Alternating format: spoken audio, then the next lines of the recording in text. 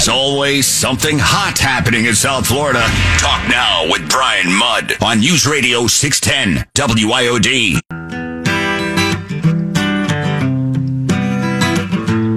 It is 10:50. Welcome back to the show. We got Natalie Rodriguez with a trending story. Hey, Natalie. Hey there, Brian. Athletes from Russia and Belarus are being allowed to compete in the 2022 Paralympic Winter Games as neutrals.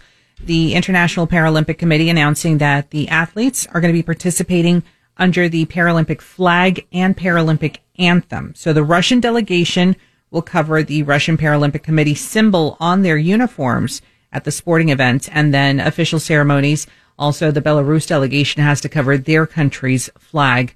The 2022 Paralympic Winter Games start Friday already out of Beijing. Interesting. All right. And speaking of interesting, got something pretty cool here for you in a moment. And if you like Monster Jam, it's a hint.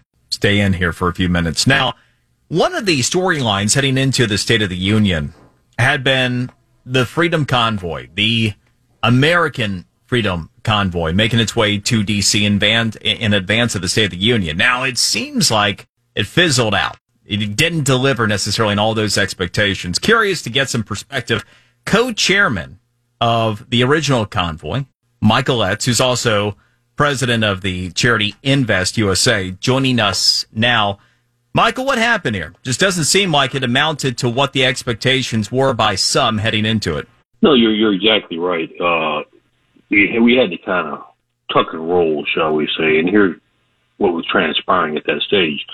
The Freedom Foundation, the Freedom Convoy, had gotten the initial permit to have a rally downtown at the Washington Memorial.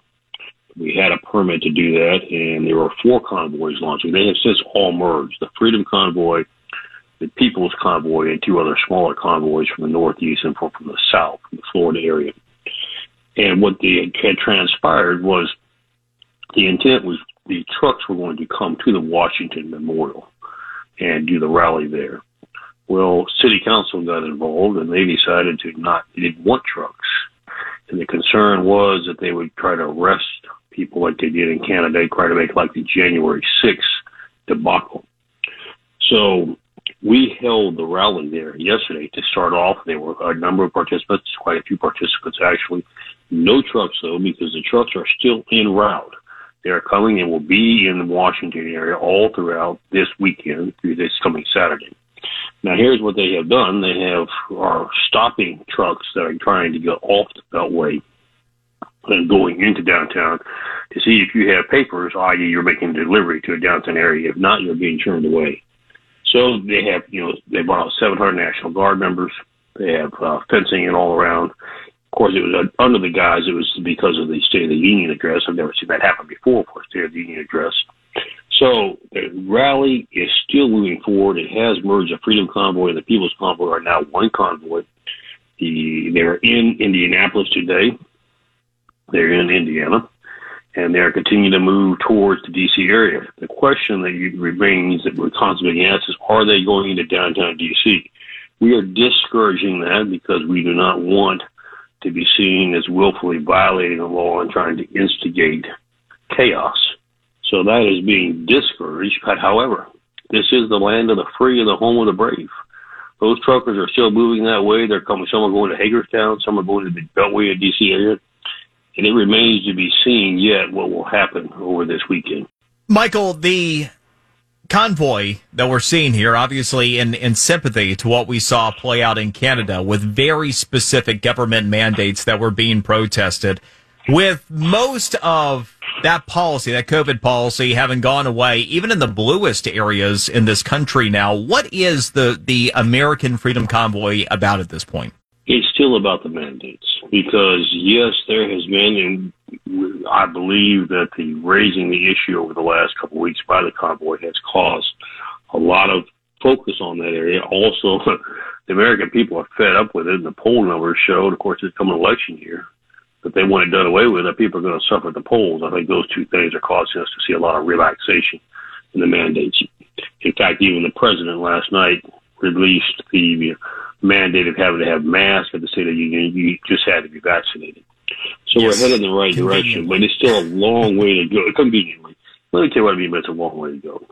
Los Angeles just last week, the Board of Supervisors authorized the firing of 4,000 deputies in Los Angeles County alone because they refused the vaccination.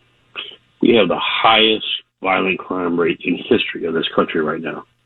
We have the lowest morale. We're losing officers all across the country. We can ill afford to lose a single one, much less having mandates like this still in place. So do you ask the question, what are we trying to accomplish?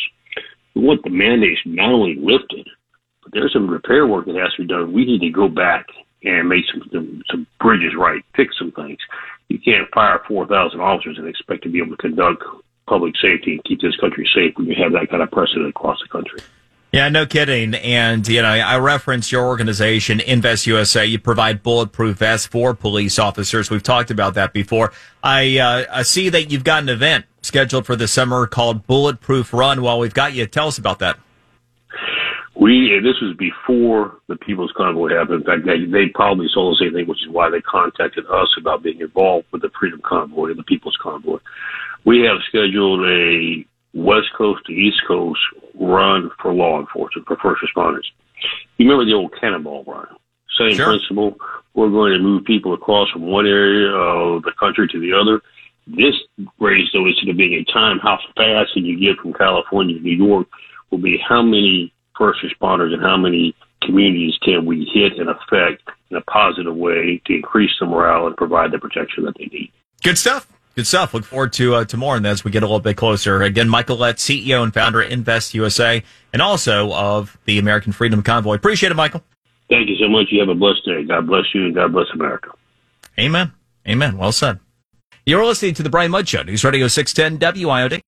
Join us today during the Jeep Celebration event. Right now, get 20% below MSRP for an average of $15,178 under MSRP on the purchase of a 2023 Jeep Grand Cherokee Overland 4xE or Summit 4xE.